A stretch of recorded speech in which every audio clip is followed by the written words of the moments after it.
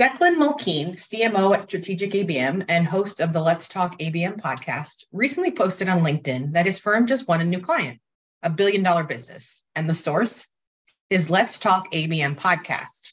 At Personal ABM, we also recently won a new client, Uniphore, a conversational AI firm that has a $2.5 billion valuation.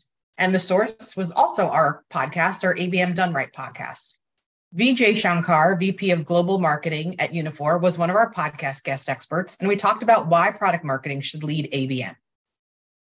Hi, I'm Christina Jaramillo, your host and president of Personal ABM, and today I'm going to share with you in this short podcast how and why a decision maker podcast strategy should be part of your ABM program. Most people that are hosting podcasts or thinking about starting a podcast are too focused on building awareness and increasing their reach. Don't get me wrong. We love hearing from prospects that they listen to our podcast, and that included conversations with sales and marketing leaders from organizations like Clary, Gong, Okta, HighSpot, Alice, Longbow Advantage, Critical Start, Conduent, Scale AI, Riverbeck Technologies, NextThink, Avanti, ReachDesk, Gainsight, and many others. It is important to us that we educate our community on the right way to do ABM, as about 2/3 of ABM programs underperform. But I must admit that it's just the cherry on top of the ice cream sundae, or the tip of the iceberg. While we love seeing our podcast downloads increase month over month, the main reason we host our ABM Done Right podcast is that it enables us to go directly to key decision makers and influencers in accounts that we want to win and open up with one-on-one conversations. It creates an environment for a healthy exchange of approaches where decision makers and influencers do not have to worry about being pitched to. We set the stage from the beginning that we want to build a relationship with our guests. When we connect with them on LinkedIn or email potential guests, we discuss why we want to build a relationship with them. We exchange approaches and potentially have them on our podcast. We let them know that in return for a conversation, we'd share a personal account-based approach that would help them with an issue that we know from our research is important to them, as we want to personally connect with them and not just connect for the sake of having them on our podcast.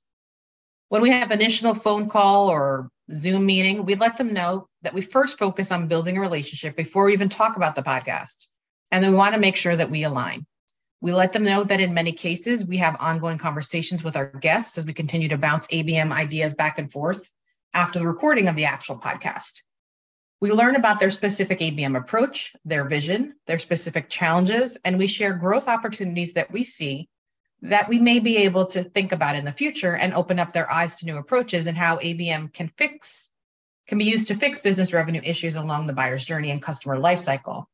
In a lot of cases, our guests mention, can we talk after the podcast? Because I'd love to get your thoughts on XYZ or whatever topic that we got them thinking about. And if you've listened to our ABM Done Right podcast episode with guest experts, you'll see that we do not just do like a Q&A like a lot of podcasts do. Eric, who's my co-host and partner at Personal ABM, and our guests, and even myself, we're all co-stars, which means we're all adding value to the conversation. Eric and I are always looking for ways to not only reframe our prospects' thoughts, but also the thoughts and ideas of our guests. We're telling stories that would be relevant to our listeners, but even more importantly, to our guests, so they can see how we can help them specifically.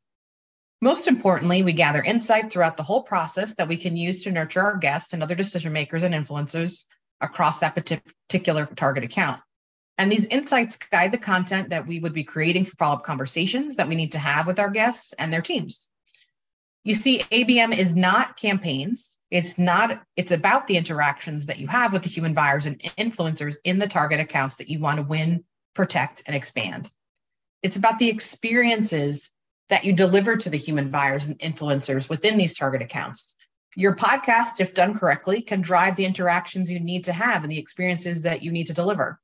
It's through our conversations and through the podcast with Vijay Shankar that we learned that Uniphore is building a strong pipeline with their use of technology like demand-based, but they were challenged with accounts going dark, especially after sales engagement.